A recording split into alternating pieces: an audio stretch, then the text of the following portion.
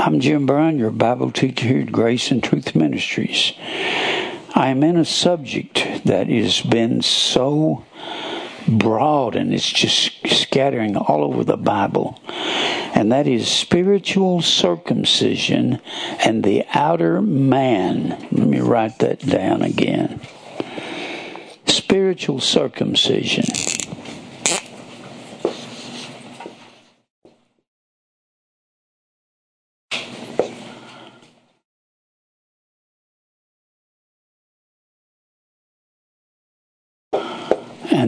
And the outer man, the outer man. Spiritual circumcision is God getting rid of the outer man in our life over a long period of time. It might take God 15, 20, 30, 40 years to get rid of the sin that does so easily beset us, like Hebrews 12 talks about, and the outer man. Paul said in Romans 7, he says there's an inner man. That's the new birth. That's the new birth. And there is an outer man. And that serves the law of the flesh. The inner man serves God. That's what Paul said in Romans 7:25. He said, when I do the things that I don't want to do, and every one of us have been guilty of that, that's called sin. When I do the things I don't want to be doing, it's no more I that do it, but sin that dwelleth in me. He said, I've got a fleshly man that lives in this body. I'm going to say it one more time so you'll understand. You got a part of you that can't quit sinning, and you have a part of you as a believer that can't sin. And you'll find that in the epistles of John. John says in 1 John 1 and 8, he says, if we say we have no sin, have is present tense. If we say we have no sin, we deceive ourselves, and the truth is not in us. If we say we don't sin. And then he says, the same man says in 1 John 3 and 9,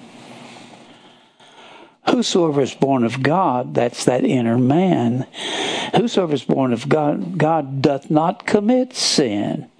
For the seed of God remains in him, and he cannot sin. The same man says within these two chapters of one another, this man can't quit sinning, and this man can't sin. That's because you've got an inner man that serves God's law.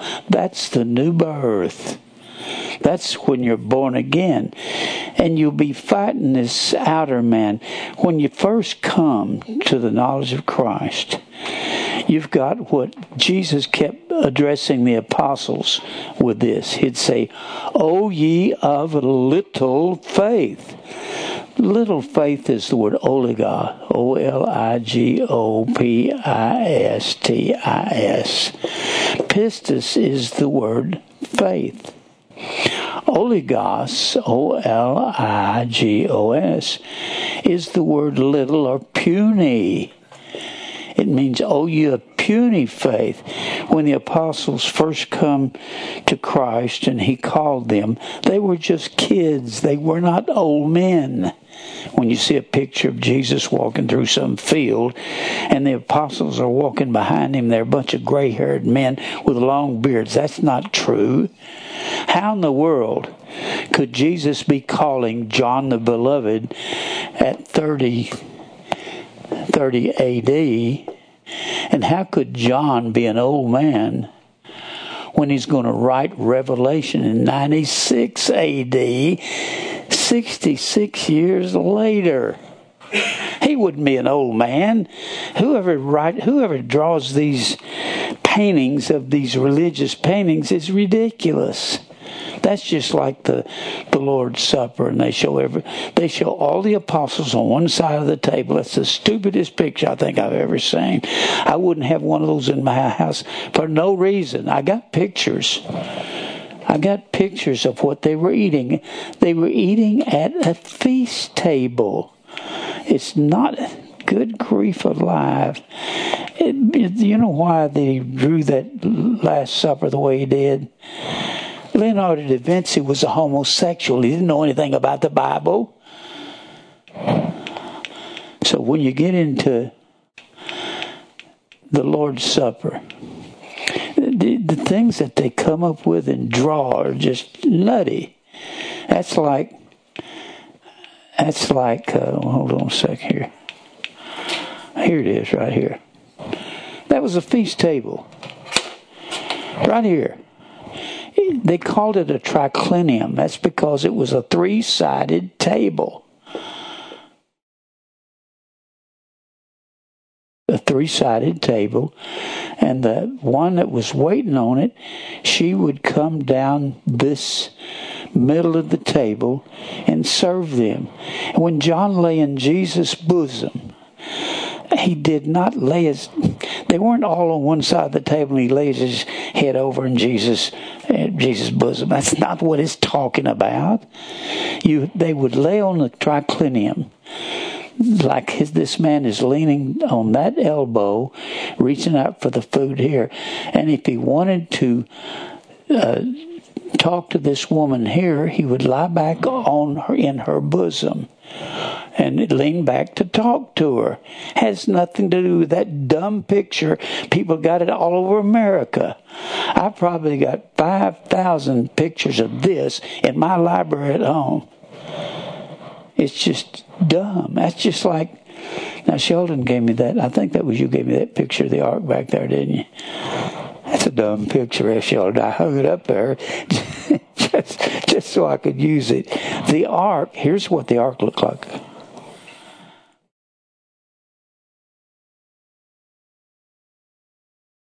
It looked like a box, because that's all it was. And there was one opening right here. They didn't have a deck to walk up and down on. They were in that ark 370 days smelling all that stinking manure of the camels and the elephants and all that smell of the urine. Whew. Would you call that a fiery trial? Oh, I guess so. Anyway, that's just a few of the things that they've misdrawn. Of course, why wouldn't they? Most of the super artists were homosexuals. Anyway, so much for that. Now, we've been talking about this spiritual circumcision. That's when God, the Bible speaks of that. It says in Deuteronomy 10, let's look at Deuteronomy 10. Deuteronomy 10. I'm going to remind you of some things that I said to you last message. Deuteronomy, the 10th chapter. I'll get over there. All right. Deuteronomy 10 and verse 12. 10 and 12. This is talking about spiritual circumcision. 10 and 12. Now, Deuteronomy is right before they're crossing the Jordan River to go in and repossess the land. They've wandered in the wilderness for 40 years. And Deuteronomy they're right. Let me go over there and click over to it. Where they are. Well, this will do right here. They have wandered in this wilderness for 40 years. Deuteronomy, they've come in through Edom, going north of the Dead Sea, and they're going to cross the Jordan River and encamp at a place called Gilgal. That's the first place they encamp. And that's what this book is about. They've gone through all kinds of adventures. The book of Numbers is about when they leave Mount Sinai, and they head off to Kadesh Barnea. When they leave Mount Sinai, that's in Numbers, the 10th chapter. They leave there, and the entire journey in the wilderness for 40 years is found in the book of Numbers. From Numbers, the 10th chapter, to the end of the book. What Deuteronomy is about, they're over here. God has killed off all the unbelievers in the wilderness, and they're about to cross the river and go over there and possess the land. Now, let's read here in verse 12. Now, Israel, what doth the Lord thy God require of thee as you're going into this new land? What does he require? But to fear the Lord thy God, to walk in all of his ways, to be obedient to him, and to love him, and to serve the Lord thy God with all thy heart and with all thy soul, to keep the commandments of the Lord and his statutes, which I command thee this day for thy good. Well, that's the same thing as spiritual circumcision, cutting off all of your works. Behold, the heaven and the heaven of heavens is the Lord thy God, the earth also with all that is in therein is. Only the Lord had a delight in thy fathers and loved them, and he chose their seed after them, even you above all people, as it is this day. And he says in the 7th chapter, I didn't choose you because you're the greatest of people, you're the smallest of people. You're the few. Circumcise therefore the foreskin of your heart, not of the genitalia, and be no more stiff-necked. So if you're stiff-necked and you rebel against God, that's when you're not circumcised of the heart, when you're living in your sin. For the Lord your God is a God of gods and a Lord of lords, a great God, a mighty, and a terrible. Ooh, how's that for describing God? Which regardeth not persons, nor taketh reward. He doth execute the judgment of the fatherless and the widow, and loveth the stranger, and giving him food and raiment. Love ye therefore the stranger, for ye were strangers in the land of Egypt. Thou shalt fear the Lord thy God, him shalt thou serve, and to him shalt thou cleave, and swear by his name. Now look over here in Deuteronomy 30. Who's going to do the circumcision? Something kind of occurred to me just the other day in this. David said, deliver me from the wicked, which is thy sword in thy hand.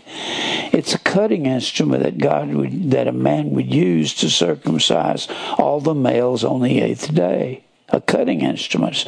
There's a cutting instrument that God uses to circumcise the outer man in us that wants to live for self. It's the sword of evil men. Now, look here in Deuteronomy 30 and verse 6. I love this chapter. I've always taught on it a lot. 30 and verse 6. And the Lord thy God will circumcise thine heart. So it's God that's going to do the circumcising. And the heart of thy seed to love the Lord thy God with all thine heart, with all thy soul, with all that thou mayest live. You cannot be circumcised spiritually without loving God with all of your being. Now, let's go over to Ephesians, the 2nd chapter. Ephesians, the 2nd chapter. We're talking about these two men in us, the inner man and the outer man. The outer man is what is circumcised and cut off. That's when we go through all these trials year after year after year, and one day we throw our hands in the air, like that letter that that Michelle wrote to us, that I read to you earlier. It's like she came to a place and said, I give up, God. Boy, you've hit me with everything you can imagine to be hit with. Your father gets killed, your mother and brother gets killed.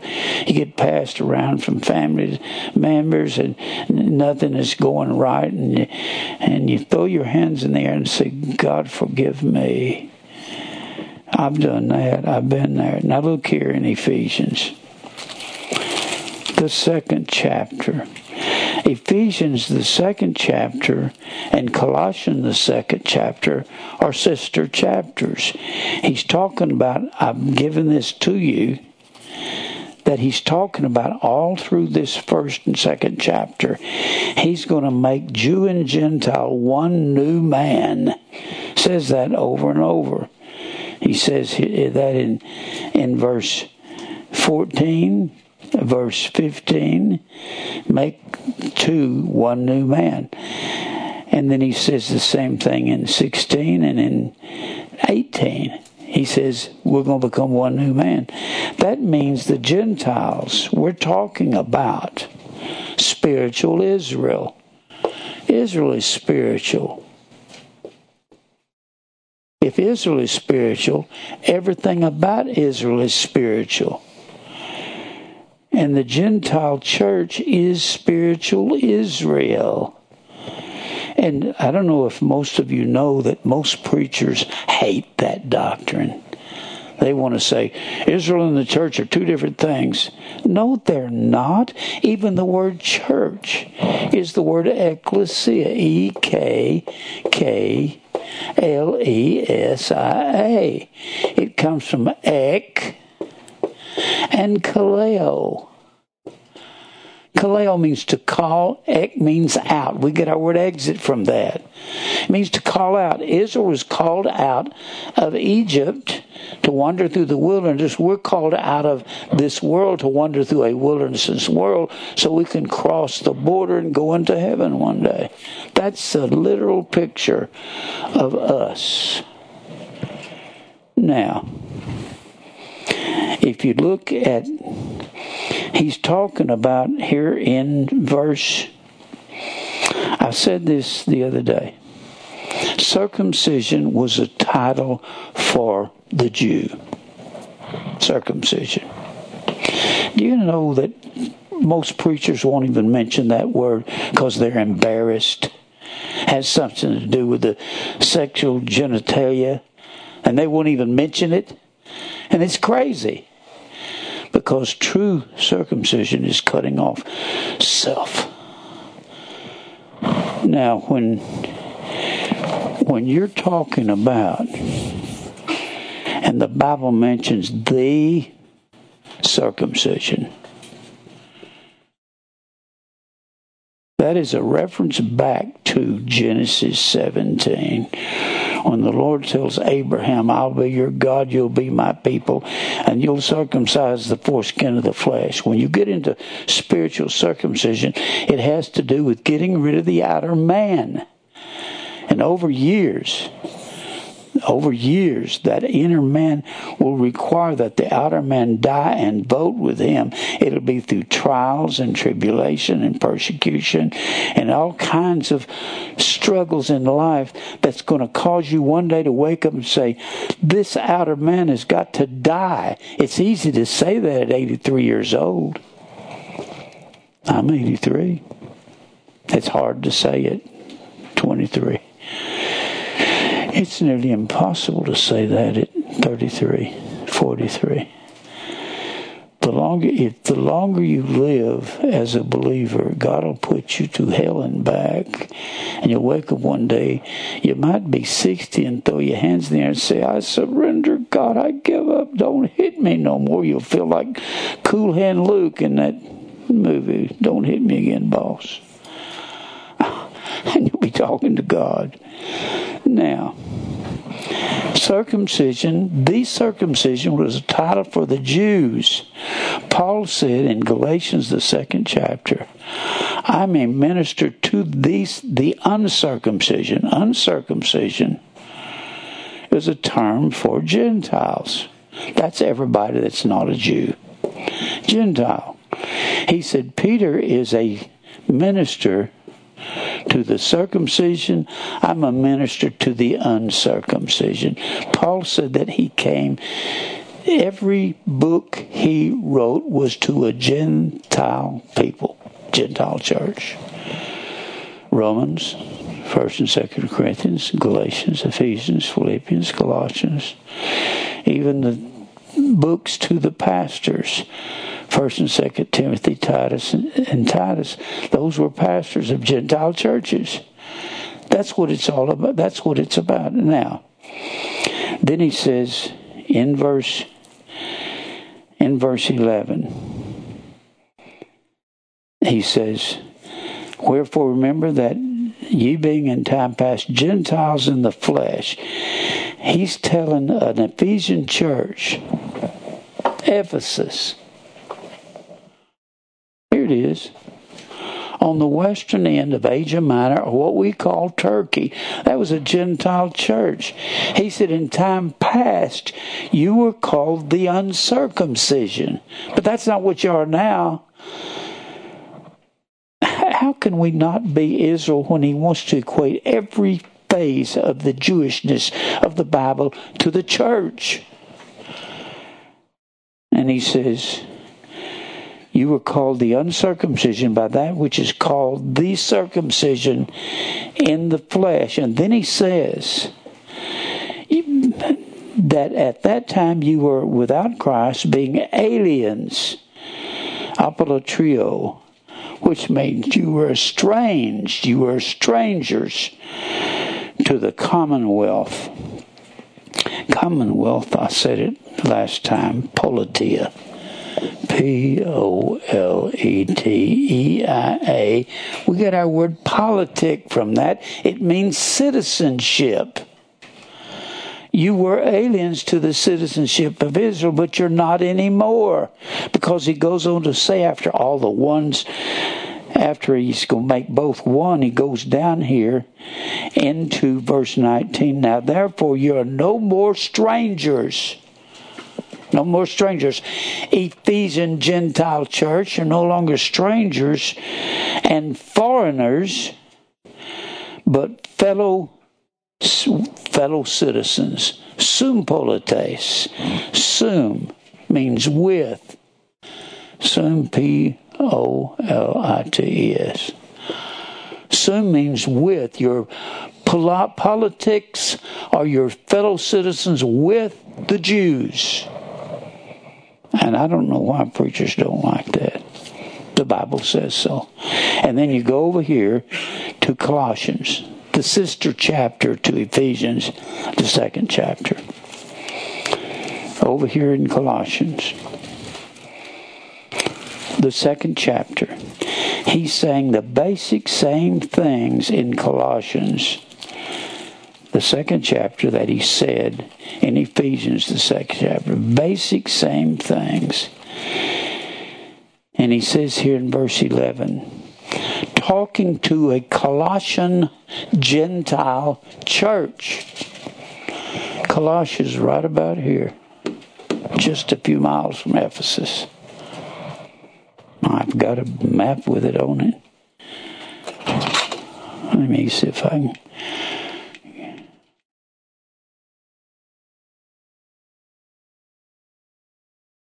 Here.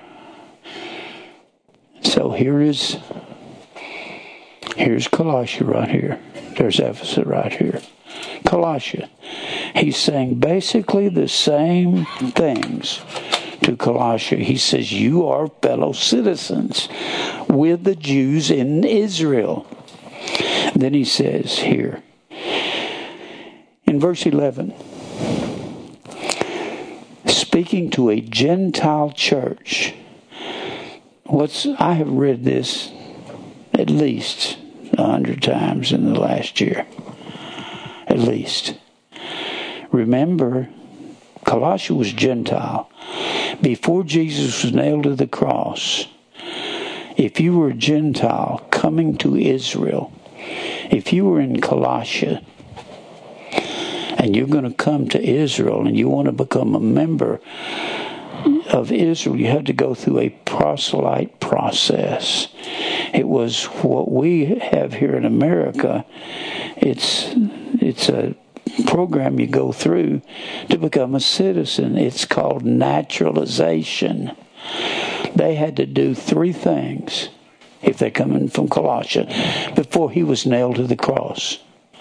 When he was nailed to the cross, so I'll have to go through that in a minute. So they had to go through 3 things. Let's just say before Jesus died, if they were coming to Colossia and want to become a member of what they called the kingdom of God, which was Israel, they had to be circumcised. All because Abraham, the father of Israel, was circumcised and told everybody in your household has to be circumcised. They were circumcised, washed in water, that they called a new birth. And they had to offer 2 turtle doves at the temple. And that was the proselyte process to become a member of the kingdom of God. We don't believe in washing in water anymore. That was blotted out. And then let's read this. And I've never had anybody comment after I've read this. And he's talking to a Gentile Colossian church, in whom also you are circumcised with the circumcision made without hands. It's not a physical circumcision. It's a spiritual. In putting off the body of the sins of the flesh. Oh, that sounds just like circumcising a man, doesn't it? By the circumcision of Jesus Christ. Buried with him in baptism. Whoops, there we are. That program, circumcision, washed in water. But it's not literal water they're washed in. It's living water. That's why he says, my spirit is living water. Buried with him in baptism, wherein you are risen with him through the faith of the operation of God, who hath raised him from the dead. I could say a lot about baptized. Baptized does not mean to immerse in water or sprinkle water. It means to cover something with a stain or dye. It comes from baptizo, which means to cover. It doesn't even mean to dip. And bapto means to stain with a dye. To stain. A blood baptism in the first century was a death or a martyrdom. I don't know why I'm the only guy that can find out this information. I do have a magnificent library in my home. One of the best research libraries, I believe, in the country. And then he says, and you being dead in your sins, and the uncircumcision of your flesh, hath he quickened. Z-O-O-P-O-I-A-O.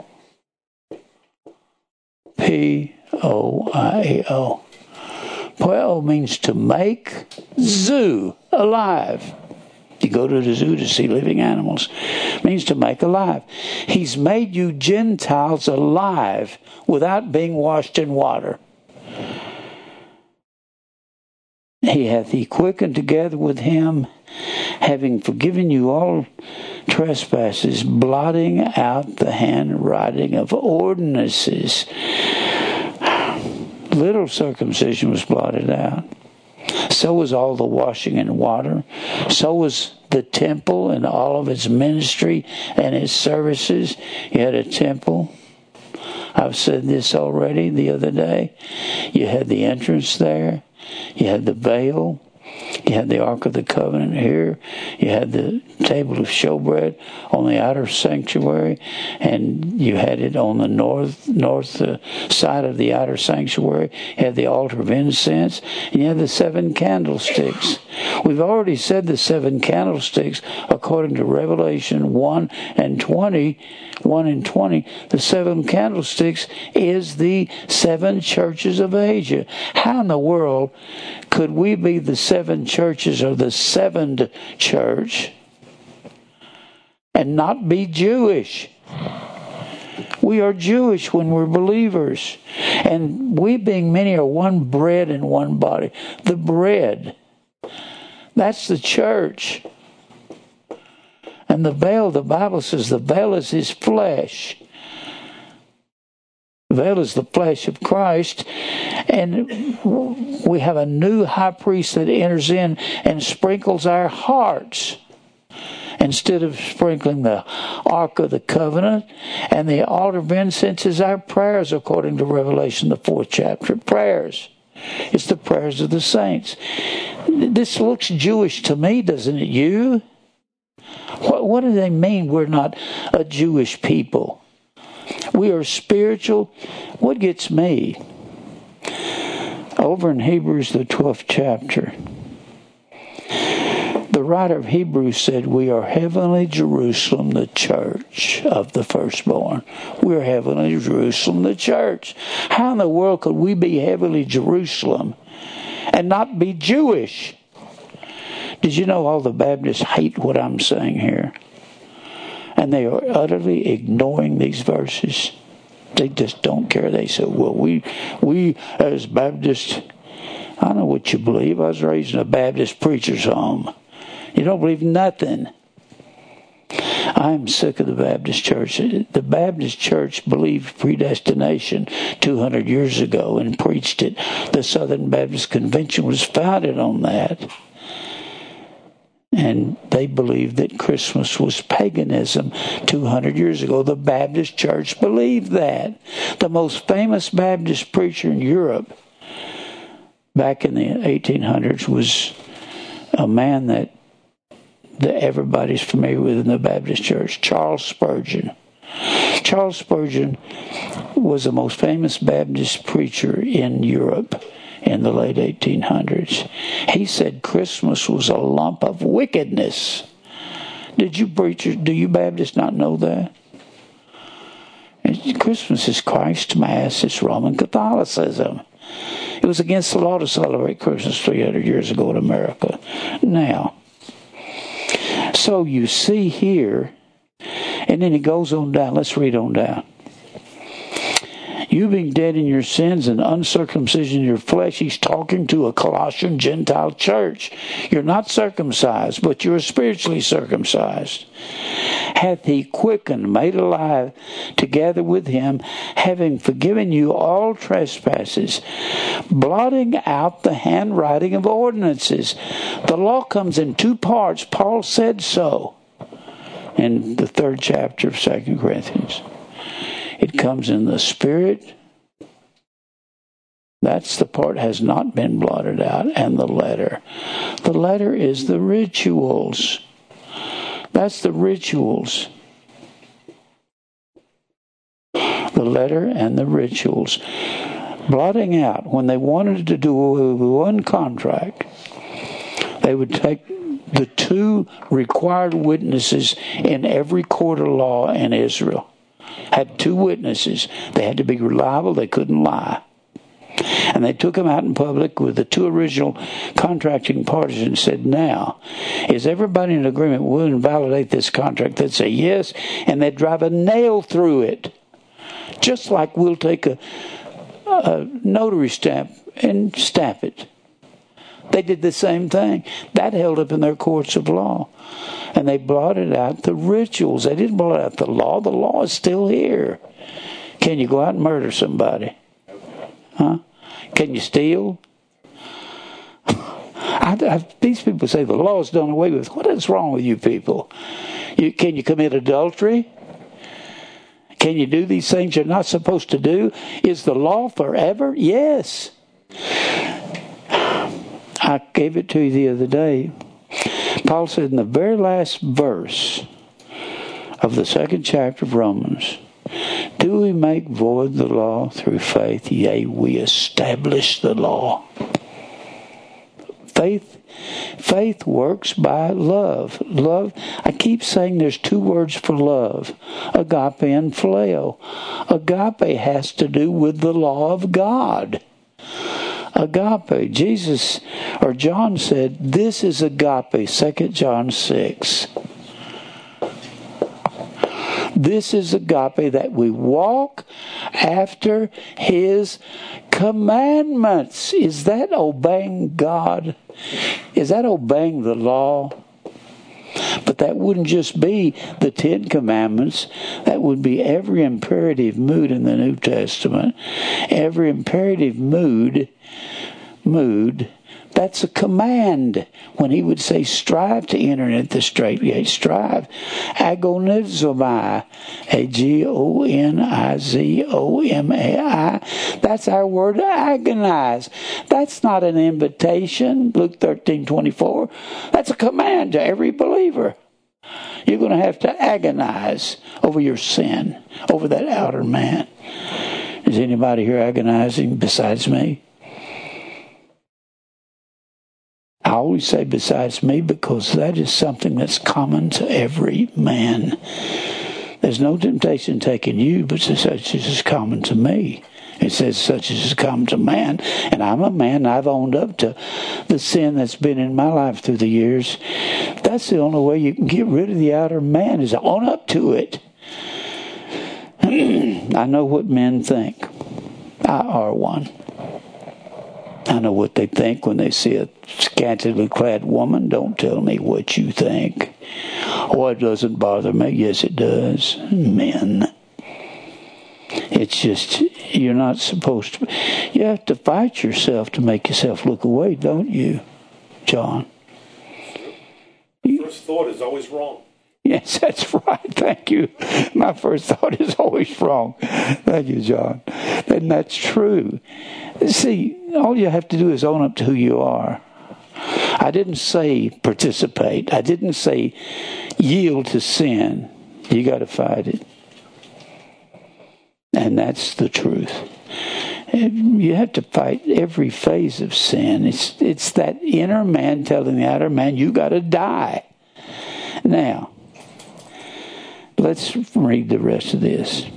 Blotting out the handwriting of ordinances that was against us, it was contrary to everything we do, and took it out of the way, nailing it to His cross. I've never heard anybody address this verse in my life, ever. And you have to go into commentaries to find out what that meant, drive a nail through it. And then he says, and having spoiled principalities and powers, He made a show of them openly, triumphing over them in it. Then he says, don't let any man judge you in these rituals. Let no man, therefore, judge you in meats that the Jews forbid, because all the rest of this verse is talking about Jewish things, or in drink, or respect of any holy day. People say, well, see, you're not supposed to judge people about Christmas. That's not a holy day. Where'd you get that? It's talking about, don't let anybody judge you in Passover, Pentecost, or Feast of Ingathering, or of a new moon. The new moon, for 7 straight months, starting in the month Nisan, that's the first month of their year, to Tishri, the 7th month, and they had a new month. They had a new moon Sabbath every first of the month, and they would sound a trumpet for 7 straight months. And he said, don't let anybody tell you got to be keeping these rituals, which are a shadow. Skia. It's just a shade. All the shadow is just a shade. The Old Testament was a shadow, not the very image. The image is us. Now, I've got so many more things. I told you the other day that there if you look at Revelation 3:12. I'm going to read this again because I want you to get a hold of some of this. When you read this 3:12 and people say we're not Jewish, I can't see how they can even read this and say that. We're spiritual Jews. And he says here in 3:12, Him that overcometh, I gave this to you the other day. Overcome is a verb. Verb shows action. Let me write that down up here.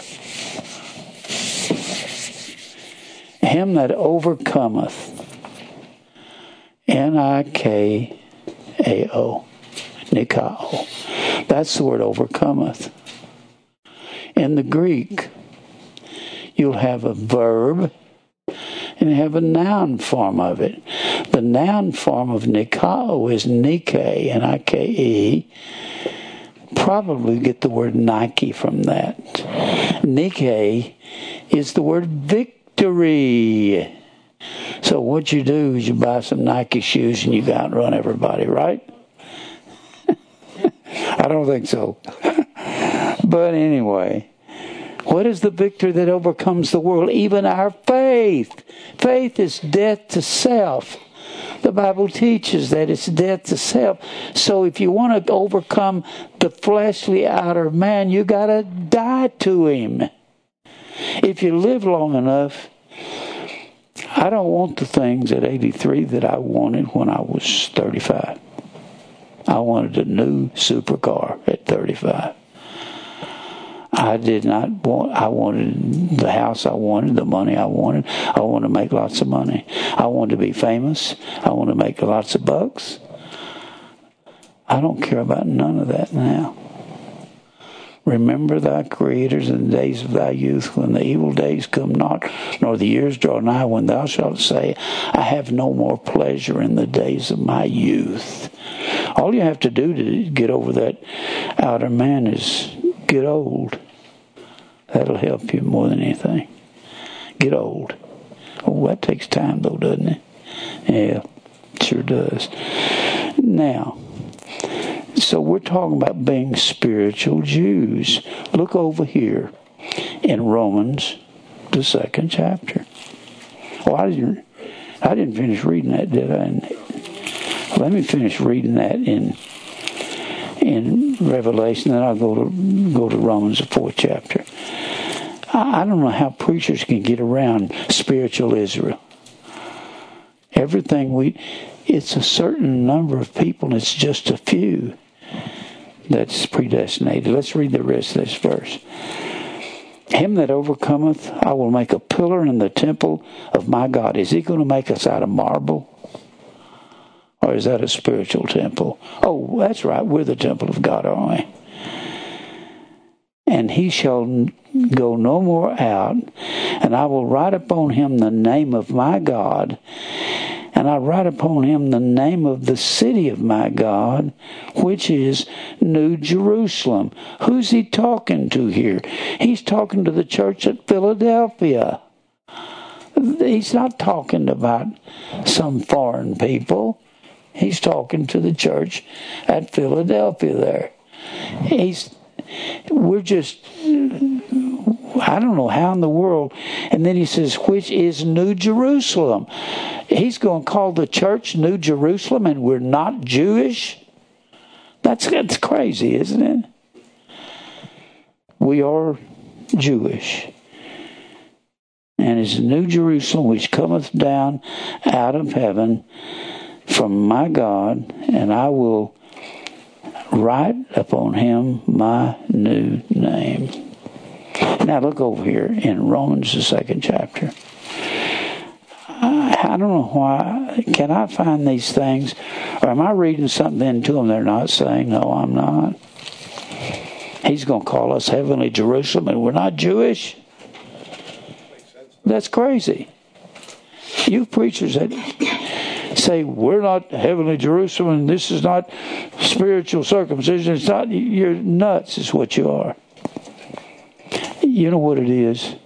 They went to some seminary that taught this and taught against it, and they have to hold on to their statement of faith, because if they don't, they'll get kicked out of their church for going to something that doesn't teach what they taught. That's like if you go to a Baptist church and you tell them there is no pre-trib rapture, they'll say, we're going to ask you not to talk about that here. There's no pre-trib rapture. We're going to be changed at the last trump. 1 Corinthians 15, 51, 52, 53.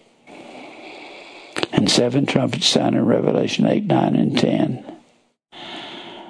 And the 7 trumpets that sound are by the same 7 angels, which are within the 7 candlesticks, which is Jewish. It's just amazing to me. Now look here in Romans, the 2nd chapter. They were having a battle among the believers at Rome. If you don't know this, you're not going to understand this book. They had Jewish believers, people that had been Jews, and they had Gentile believers. Rome was a Gentile church. Let me erase this. And they were battling more or less. And the Jews there were thinking, we're better than the Gentiles because God loved us first. They were kind of like Tommy and Dickie Smothers. Remember, God loves you best. So the Jews are saying, God loves us first because he loved us best. And Paul is trying to straighten them out. And he says here, starting in verse 2,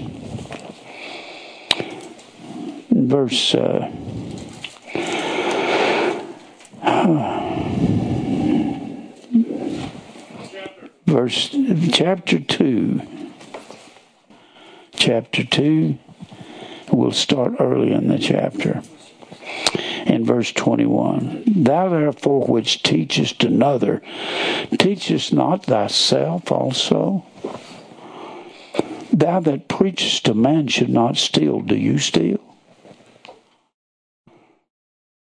Thou that sayest a man should not commit adultery, do you commit adultery by looking at a woman and lusting after her in your heart?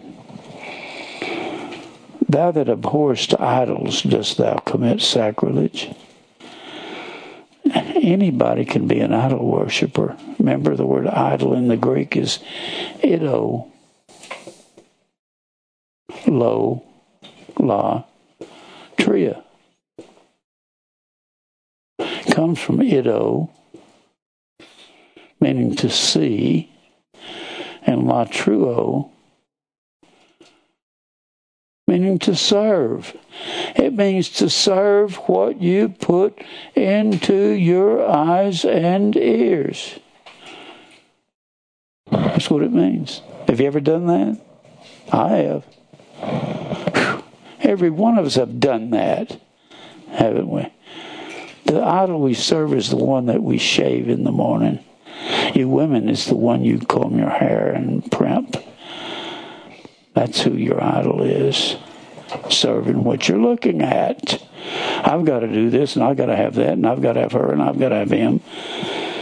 And then he says, thou that makest thy boast of the law, thou breakest the law, dishonorest thou God? For the name of God is blasphemed among the Gentiles through you, as it is written, for circumcision verily profiteth, if thou keep the law. But if you're a breaker of the law, your circumcision as a Jew is made uncircumcision. You're the same thing as a Gentile. I don't care if you're one of the tribes of Israel. Therefore, if the uncircumcision, the Gentiles, that's a term for Gentiles. That's everybody that's not a Jew. If the uncircumcision keep the righteousness of the law, shall not his uncircumcision be counted for circumcision? He'll be counted as a Jew. The Bible says you and I, when we keep the law of God, we're going to be counted as Jews with Israel. We're going to be one body with them. But they don't get to be Jews just because they were born into Israel, because the Bible says that too. Hold your place there and look over here in Romans 9. Now hold your place. I'm going to come back to that. He says here in verse 6, not as though the word of God hath taken none effect, for they are not all Israel which are of Israel. That means They're not in Israel just because they were born to the tribe of Benjamin or Simeon or one of those tribes of Israel. That doesn't make them a Jew. Neither because they are the seed of Abraham are they all children, but in Isaac shall thy seed be called. In Isaac, what does that mean? It means in the resurrection, because Isaac was raised from the dead loins of his father and the dead womb of his mother. And they were too old to have children. And God says, Abraham, you're 99. Sarah, you're 89. You're going to have a son. Abraham said, okay. It ceased to be with Sarah after the manner of women, and she didn't ovulate anymore. Abraham had no more seed. No sperm. God says you're going to have a son anyway. So when we're called in Isaac, we're called in the resurrection. This is what the Bible's talking about in Galatians, the 3rd chapter. The scripture foreseeing that God would justify the heathen through faith preached before the gospel to Abraham. The gospel's the resurrection. The gospel preached to Abraham was that I'm going to raise a living child from your dead womb and your dead loins. That's calling things that be not as though they were. God does that. Now let's go back over here.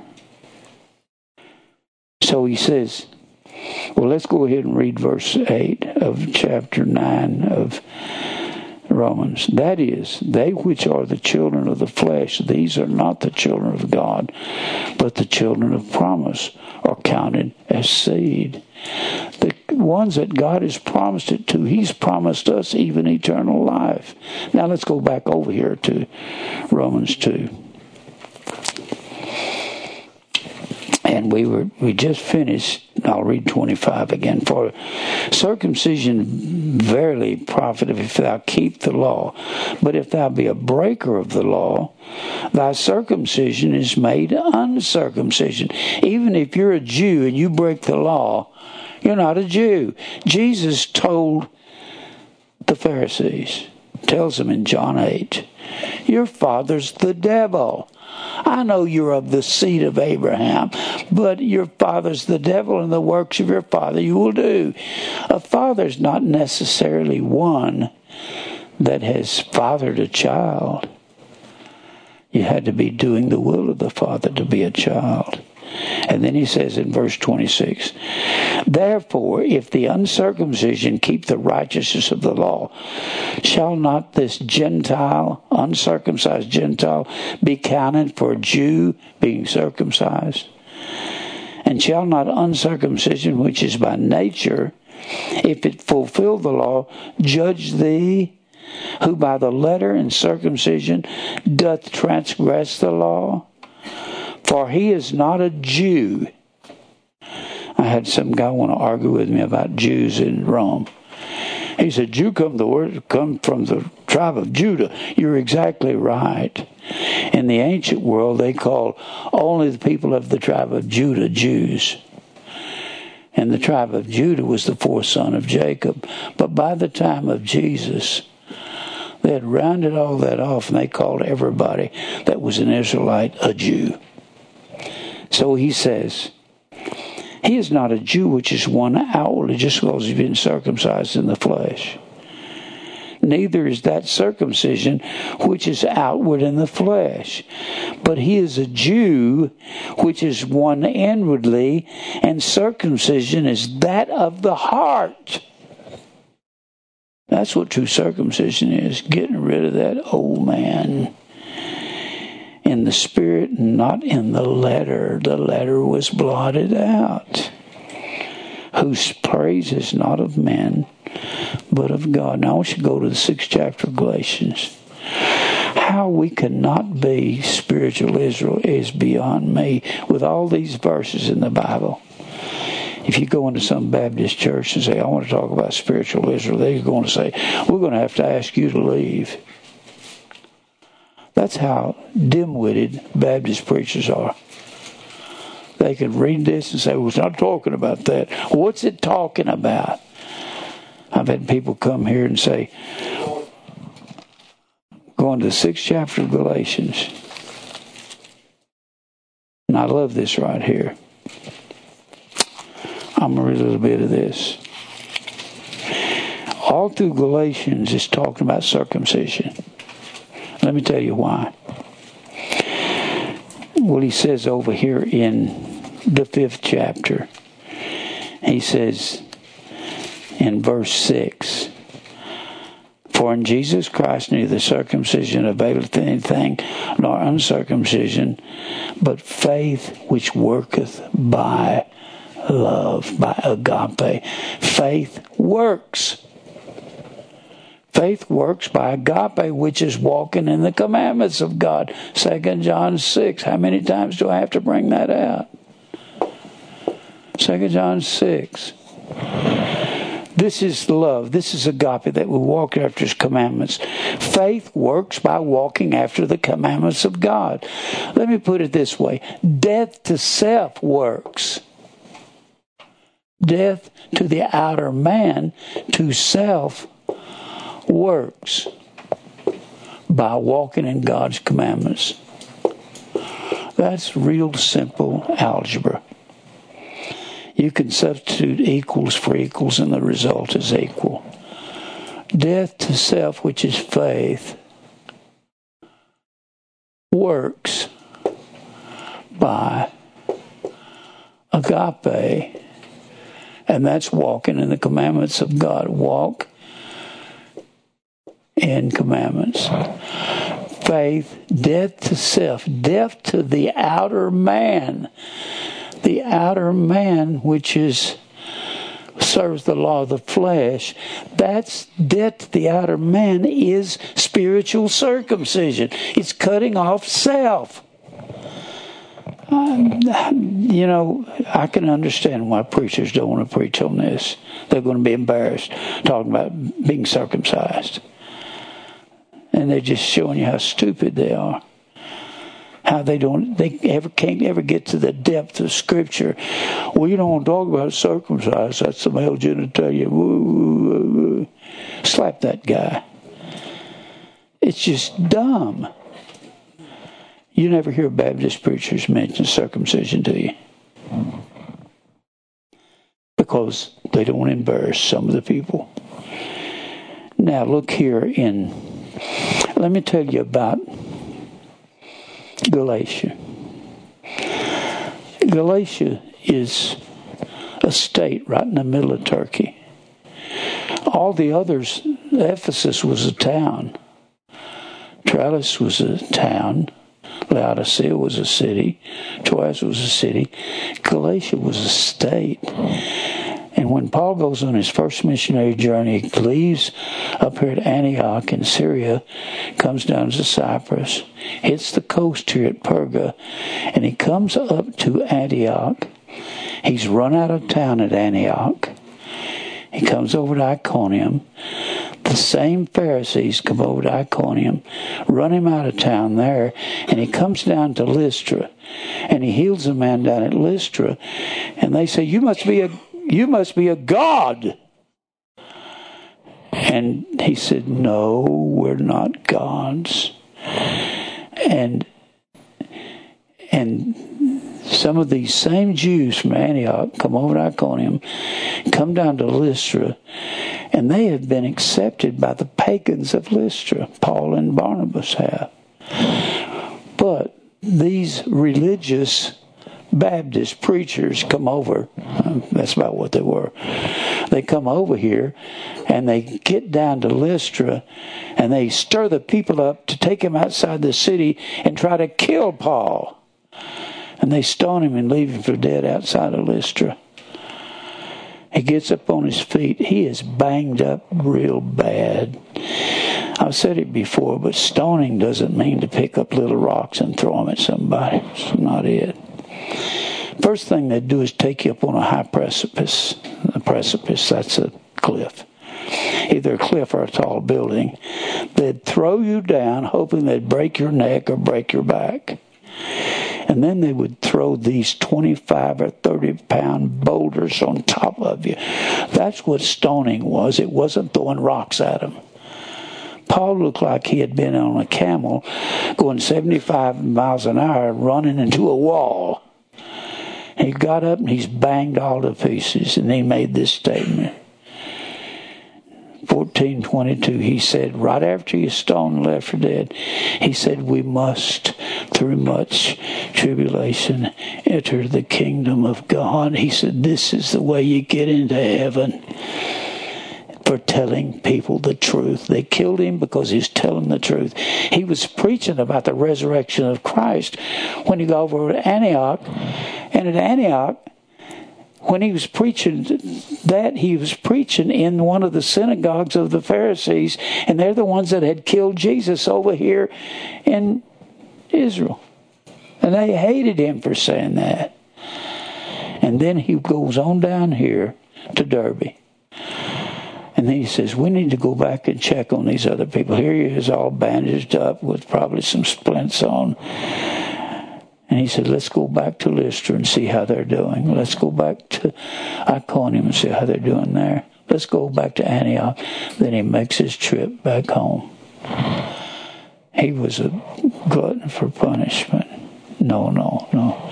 He was a glutton for the commitment to God, Christ is what he was.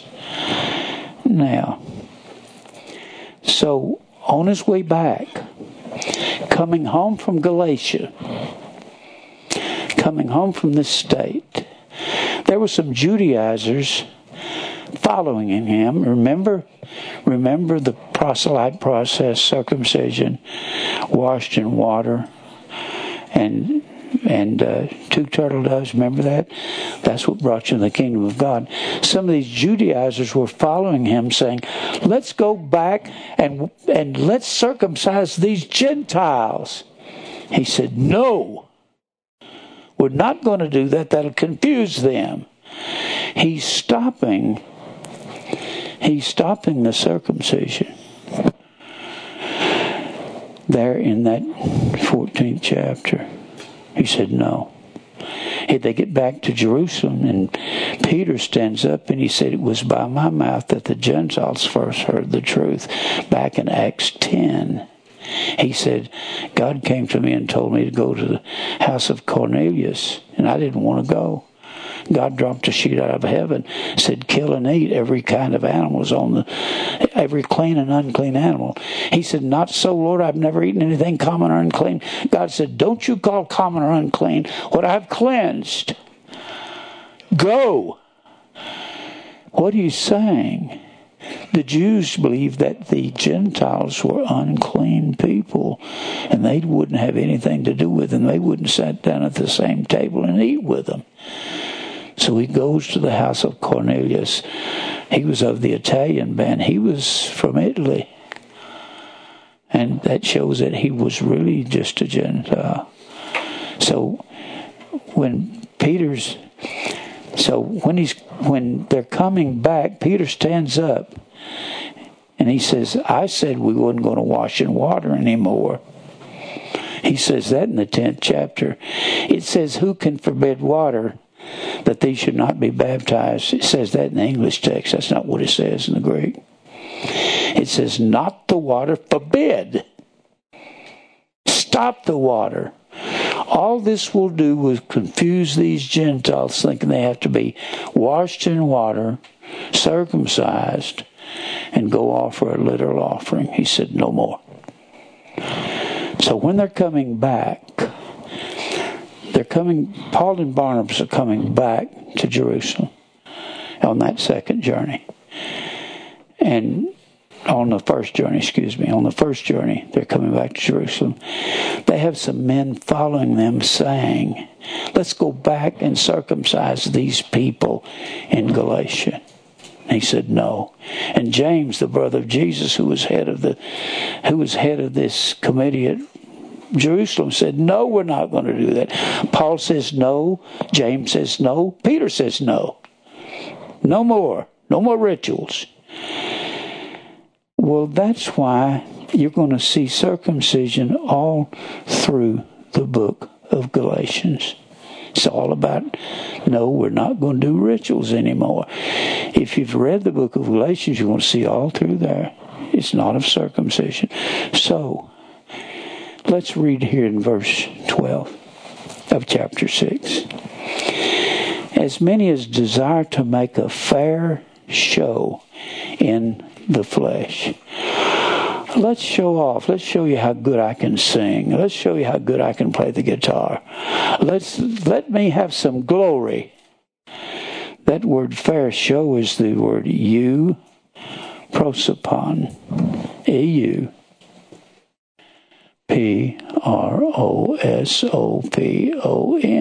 You remember the word prosopon? Prosopolepteo. Prosopolepteo is the word respect of persons. And it comes from pros, meaning toward, and ops. We get a word optical from that, to see something. Ops and lambano.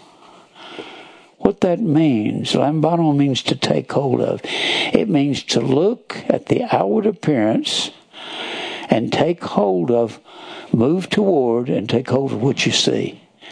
It means the surface. The word's prosopon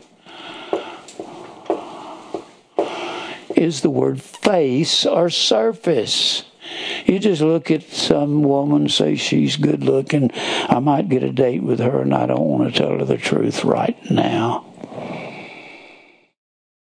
If she's elect, she'll hear. If she's not, she won't.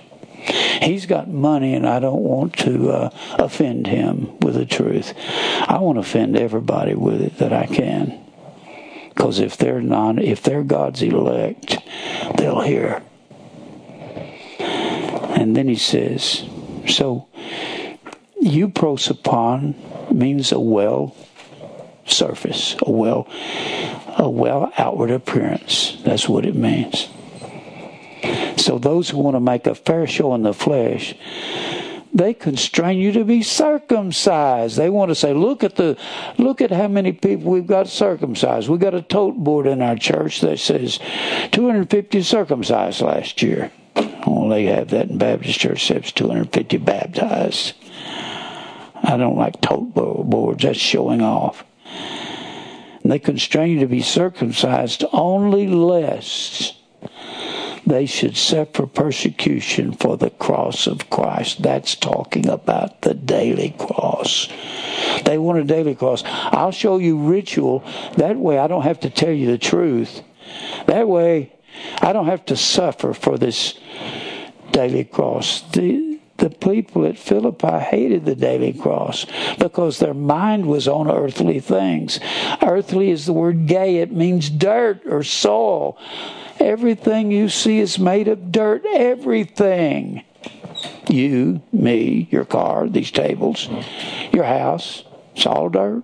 Came out of the ground. For neither they themselves who are circumcised keep the law, but desire to have you circumcised, that they may glory in the number of rituals they can count. But God forbid that I should glory save in the cross of our Lord Jesus Christ. I believe he's talking about the daily cross, the one you have to die on because you're taking a stand for truth, for predestination and Christmas. By whom the world is crucified unto me, and I unto the world. For in Christ Jesus neither circumcision availeth anything. He's telling the Galatian church this. That was 4 towns that Paul went to where they were trying to kill him. And he says, neither circumcision availeth anything nor uncircumcision, but what does avail is a new creature, katesis. Only the believers were called new creations. We are new creations in Christ, katesis. The vessels of wrath are not new creations. We are the creatures. And then he says, as many as walk according to this rule. What rule? a new creature. Peace be on them and mercy and upon the real Israel of God. Those that are new creations are God's Israel. How can we not be spiritual Israel when this says those that are new creations, this is God's Israel? The word rule is the word canon. This is the canon of Scripture right here. It comes to the word Cain. They measured things by the Cain poles. Cain. I don't know how I can find this verse here, and preachers can't find it. God's Israel who walk according to this creation, this rule. It's because we're spiritually circumcised. Self is cut off. Now, I've got some other things to tell you here. Let me give you one more verse here in Galatians before I turn away from it. Go back over here to Galatians 4. I'm trying to show you that we are spiritual Israel and that we believe God and that we have to keep His laws. You're not saved by works, but you are saved by a working faith. Faith works by agape. I don't know how the Bible can say that, and these people say, we don't believe works has anything to do with it. In other words, you don't believe God requires any obedience from us? You are kidding, aren't you? The Bible speaks of being obedient to the faith. What if I said being obedient to death to self? Faith is death to self. You know that, don't you? Now, you go over here to the 4th chapter, verse 22, chapter 4 of Galatians. I meant to bring all these out the other day, but I just can't get to all of them. For it is written that Abraham had 2 sons, the one by a bondmaid and the other by a free woman. This was Isaac and Ishmael. But he who was of the bondwoman was born after the flesh. That was Hagar. When God says you're going to have a son, and Sarah said, I can't have any children. I don't ovulate anymore. You go into Hagar and let her bear a son, and we'll call it your son. So she has Ishmael. 13 years later, Isaac's born.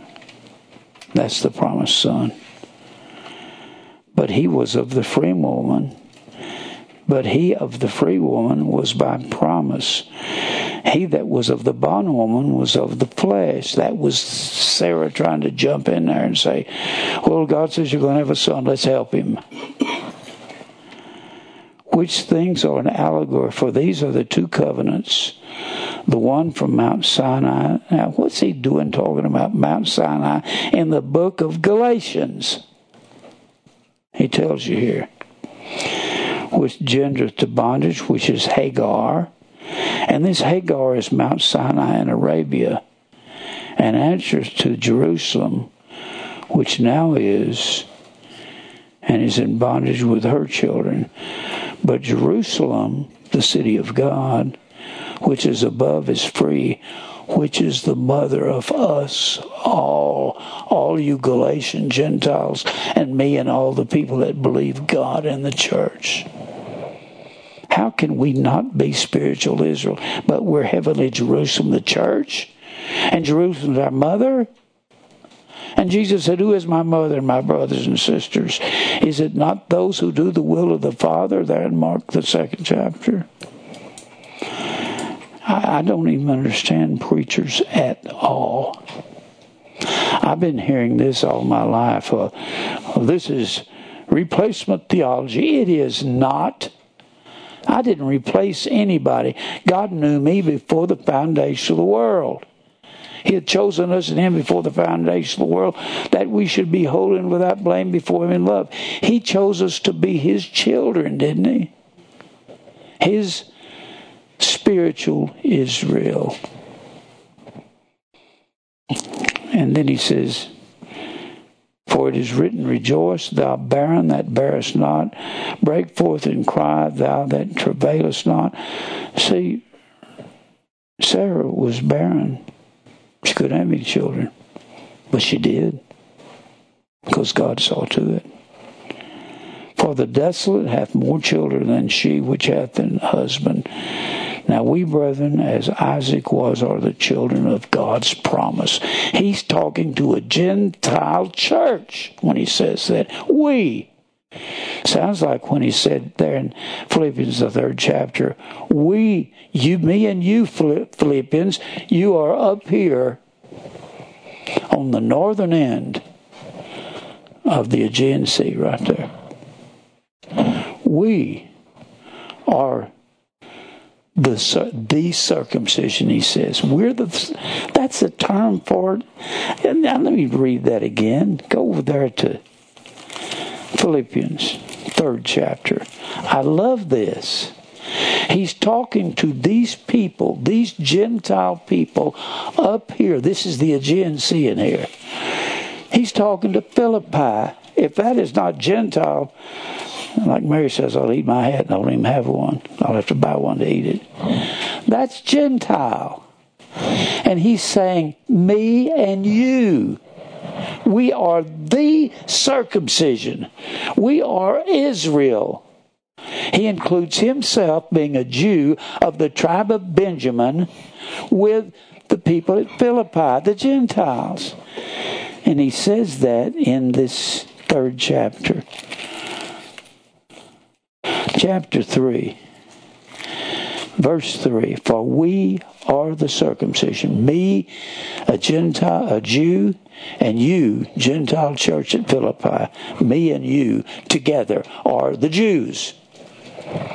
We are the circumcision which worship God in spirit, and we rejoice in Christ Jesus. We have no confidence in the flesh. That's the true Jew. He says it right here. He said the same thing in Galatians when he said, as many as walk according to this rule of a new creation, peace be on them and upon the Israel of God. I don't even understand. How can I find all these things? And preachers can't find any of them. And when they read them, they just read over them real fast. And, I don't think it means that. That's because you're ignorant. Now, Lordy me, I've got so many things to say. I'm tired of these preachers saying what they say. We are circumcised with the spiritual circumcision. Let me give you a verse over here in 1 Peter 3. 1 Peter, the 3rd chapter. If you'll notice the words, these words are very, very specific. When you're reading, read it slow. Then he says here, he's talking about circumcision here. It doesn't sound like it at first. When you read it real close, it does. He's talking about Noah and the ark, and the people coming out of the ark. Mike, how much time do I have? 15. I'll try to get through this. And he says, boy, I could talk about this all day. Talking about being... Let me read 18. For Christ also has suffered for sins, the just for the unjust, that he might bring us to God, being put to death in the flesh and quickened by the Spirit. Put to death and quickened is what can be expressed in one word. Put to death and quickened. Put to death is dying. Quickened is coming to life after dying. Quickened.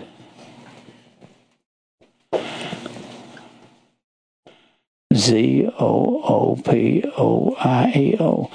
Coming to life after dying can be expressed in one word, resurrection.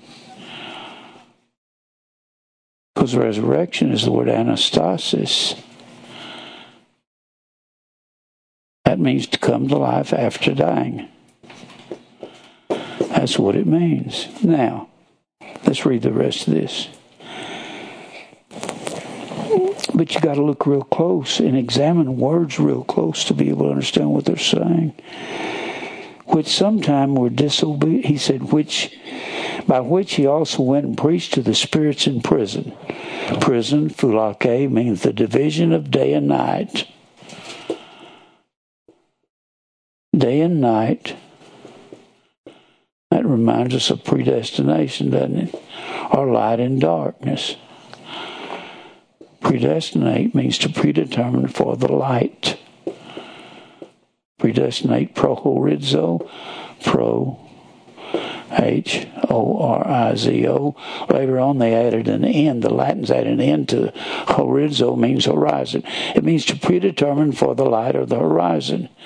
That is, and phulake means the division of day and night, or light and darkness. So when he says here,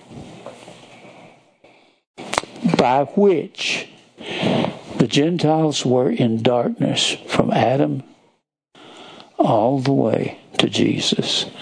All the descendants of Cain were in darkness. They were called Gentiles.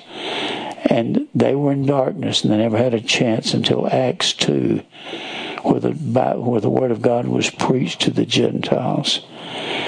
And then he says, by which he went to preach to the spirits in prison. The spirits in prison were the Gentiles for a 4,000-year period, which sometimes were disobedient when once the long-suffering of God waited in the days of Noah while the ark was preparing, wherein few, that is, 8 souls were saved.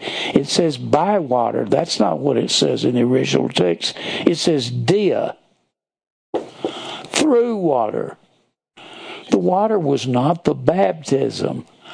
The baptism was the pitch of the ark. Pitch was a red stained dye. When the Lord told Noah, pitch the ark within and without with pitch. The first word pitch, kafar, means to cover. Second word pitch is the word kopher, K-O-P-H-E-R, means to stain with a dye. Pitch was a red stained caulking that they caulked all the boats with so they would not sink. It was the pitch that saved. They were saved through the judgment of God. The water was God's judgment. It was not the baptism. The baptism was the pitch of the ark. It has the same exact meaning as baptizo with bapto. Baptizo, this is where you get the word baptized from. Baptizo with bapto. It means to cover with a stain or dye.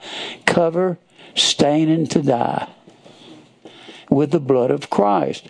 Pitch with pitch has the same meaning as that, and this word pitch kapar is the same word as atonement, where they pitched the Ark of the Covenant with the blood of the goat right in front of where they offered this goat in front of the temple on the altar, and the high priest would go through the veil, and cover the Ark of the Covenant with the blood of that goat. Now, he says, the like figure, antitupon, A-N-T-I, T-U-P-O-N, A-N-T-I-T-U-P-O-N.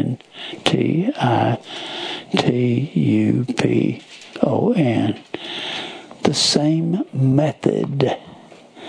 It actually means corresponding, the counterpart.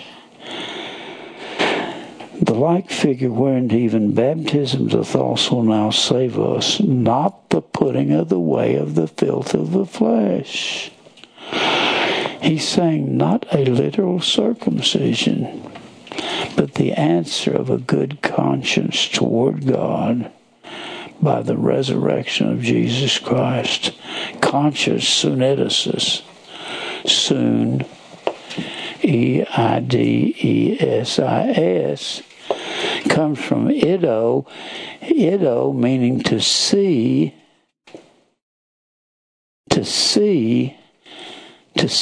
together. What's talking about? What gives us a good conscience is when this outer man starts seeing with the inner man after years of trial and tribulation and persecution and going through all kinds of trouble. And this man on the outer man who wants to serve the law of the flesh, he's willing to vote with God's inner man and say, I have to die daily. Paul said, I die daily. If the inner man will come after me, let him deny himself and take up his cross daily. You had to be condemned to a cross in the first century. You couldn't go to a cross. If you were a Roman citizen, you had to be a slave or you had to be a criminal to go to a cross. So he says, by the resurrection of Jesus Christ in us daily. So when he says not the putting away the filth of the flesh, he's talking about literal circumcision. It's not that. I've got so many more things. I was going to get back to Colossians, the 3rd chapter. Do I have any time? 7. Let's go back to Colossians, the 3rd chapter. What this is talking about, Colossians 3, these are all talking about the inner and the outer man. The inner man is Christ in you, the hope of glory. The outer man is self, these physical bodies we live in that don't want to quit and give up our sin. Even when you come to a place of committing to Christ, you don't come to full commitment until you get old and go through a lot of fire and trials and tribulation. One of my favorite verses, think it not strange concerning the fiery trial, which is to try you, as though some strange thing happened to you. This is not strange. Strange is the word kenizo, X-E-N-I-Z-O. It comes from X-E-N-O-S, which is the word stranger, an occasional guest. Don't think that the fiery trial is something that comes occasionally. It's daily. When you tell people Christmas is pagan, Easter's pagan, it's the same thing as Mardi Gras, and you tell them daily cross, death to self, self-denial, that's what you're required of, they'll crucify you for that, and most people in the world will, won't they? And we don't like that. Well, that's too bad. Jesus didn't like it when his friends were crucifying him, but he knew he had to go through it. He did say, Father, be thy will, let this cup pass from me, and nevertheless, thy will be done. So when you go over to Colossians, the 3rd chapter, I keep getting to the 3rd chapter on the end of my lessons. He's telling you all through this, talking about putting on the new man, and he's telling you to put off the old man. And I'm going to read the 2nd verse again. Set your affection on things above, not on things of the earth. That word earth is the word gay. It means soil or dirt. Everything, I said it earlier, everything you see is made out of dirt. Your car is made out of dirt. It was in the ground before they pulled it out of the ground and manufactured it. Your diamond ring was in the ground. Your house was dirt. Your TV was dirt. Everything comes out of dirt, the soil. And that's why men hate the daily cross. They don't want to give up their dirt. If that's important to you, you got to pray, God, take me to a place where that's not important.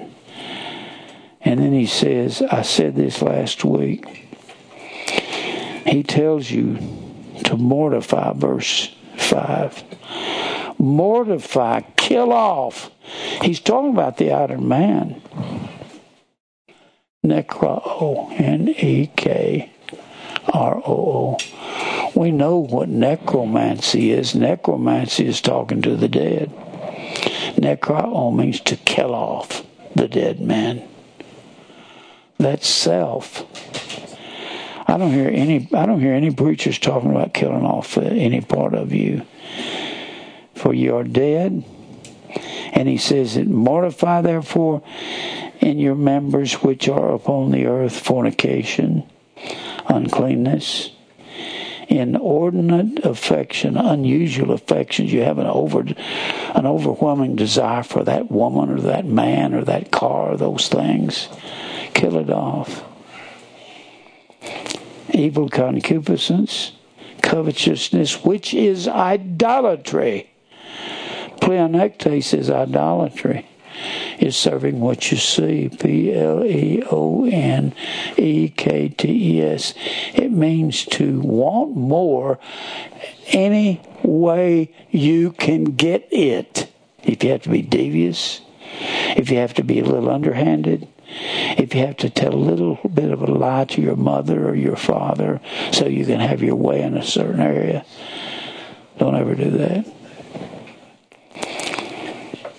And he says down here in verse 8, now you also put off. Here's what you put off. Anger. The word anger there is orge. Oh, me. That's the hardest thing in the world to get rid of, isn't it? Orge. The orge is the anger that you have because you think somebody's cheated you out of something, and maybe they have, and you got to get rid of getting mad at the world. You got to stop that. Orge, wrath, thumu, which is a rage and blasphemy and filthy communication out of your mouth. Lie not one to another. Don't lie over anything. Lie not one to another, seeing that ye have put off the old man with his deeds. You're getting rid of the old man that Paul talked about in Romans 7, in 2 Corinthians, the 4th chapter, in Ephesians, the 4th chapter. You're getting rid of the old me. That dies hard. You don't want to hardly do that. And you have put on in duo.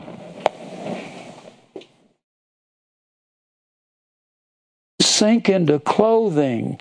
Well, the Bible says our clothing is the blood of Christ. There in the 7th chapter of Revelation. What are all these people clothed in white? John said, I don't know. You know, angel. Tell me. He said, these are those that have made their robes white in the blood of Christ. So everywhere you find put on, as many of you have been baptized into Christ, have sunk into the clothing of Christ. Galatians 3:27. You put on the new man. You got to study all these chapters together. Colossians 3, 2 Corinthians 4, Ephesians 4, and Romans 7. They all talk about the inner and the outer man. And the outer man is full of sin in himself. Boy, most people don't want to hear that, do they? That's too hard. The things that your flesh really wants to do, forget it. That's what he's saying. Cut it off. That's hard when you've had desires in life to have lots of money and to have lots of stuff and lots of things. And I'm out of time. I promise I'm going to come back and go through this chapter. I'm going to finish up a lot of these things that we've started. I've got all kinds of things that the Bible is talking about. You know what I got to go through? I got to go through Galatians, the 5th chapter, where the Bible says, these are the works of the flesh.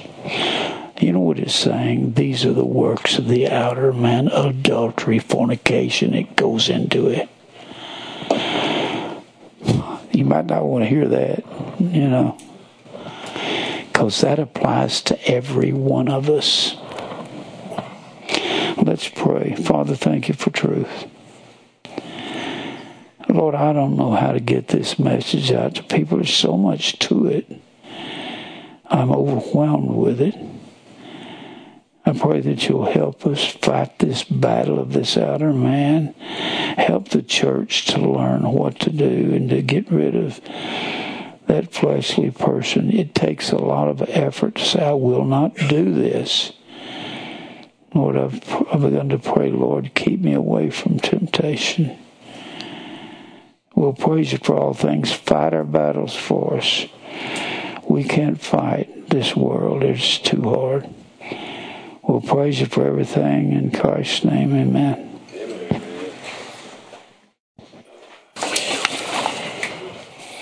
As a Jew of the heart, you got to get rid of that outer man. You don't have any choice. No choice.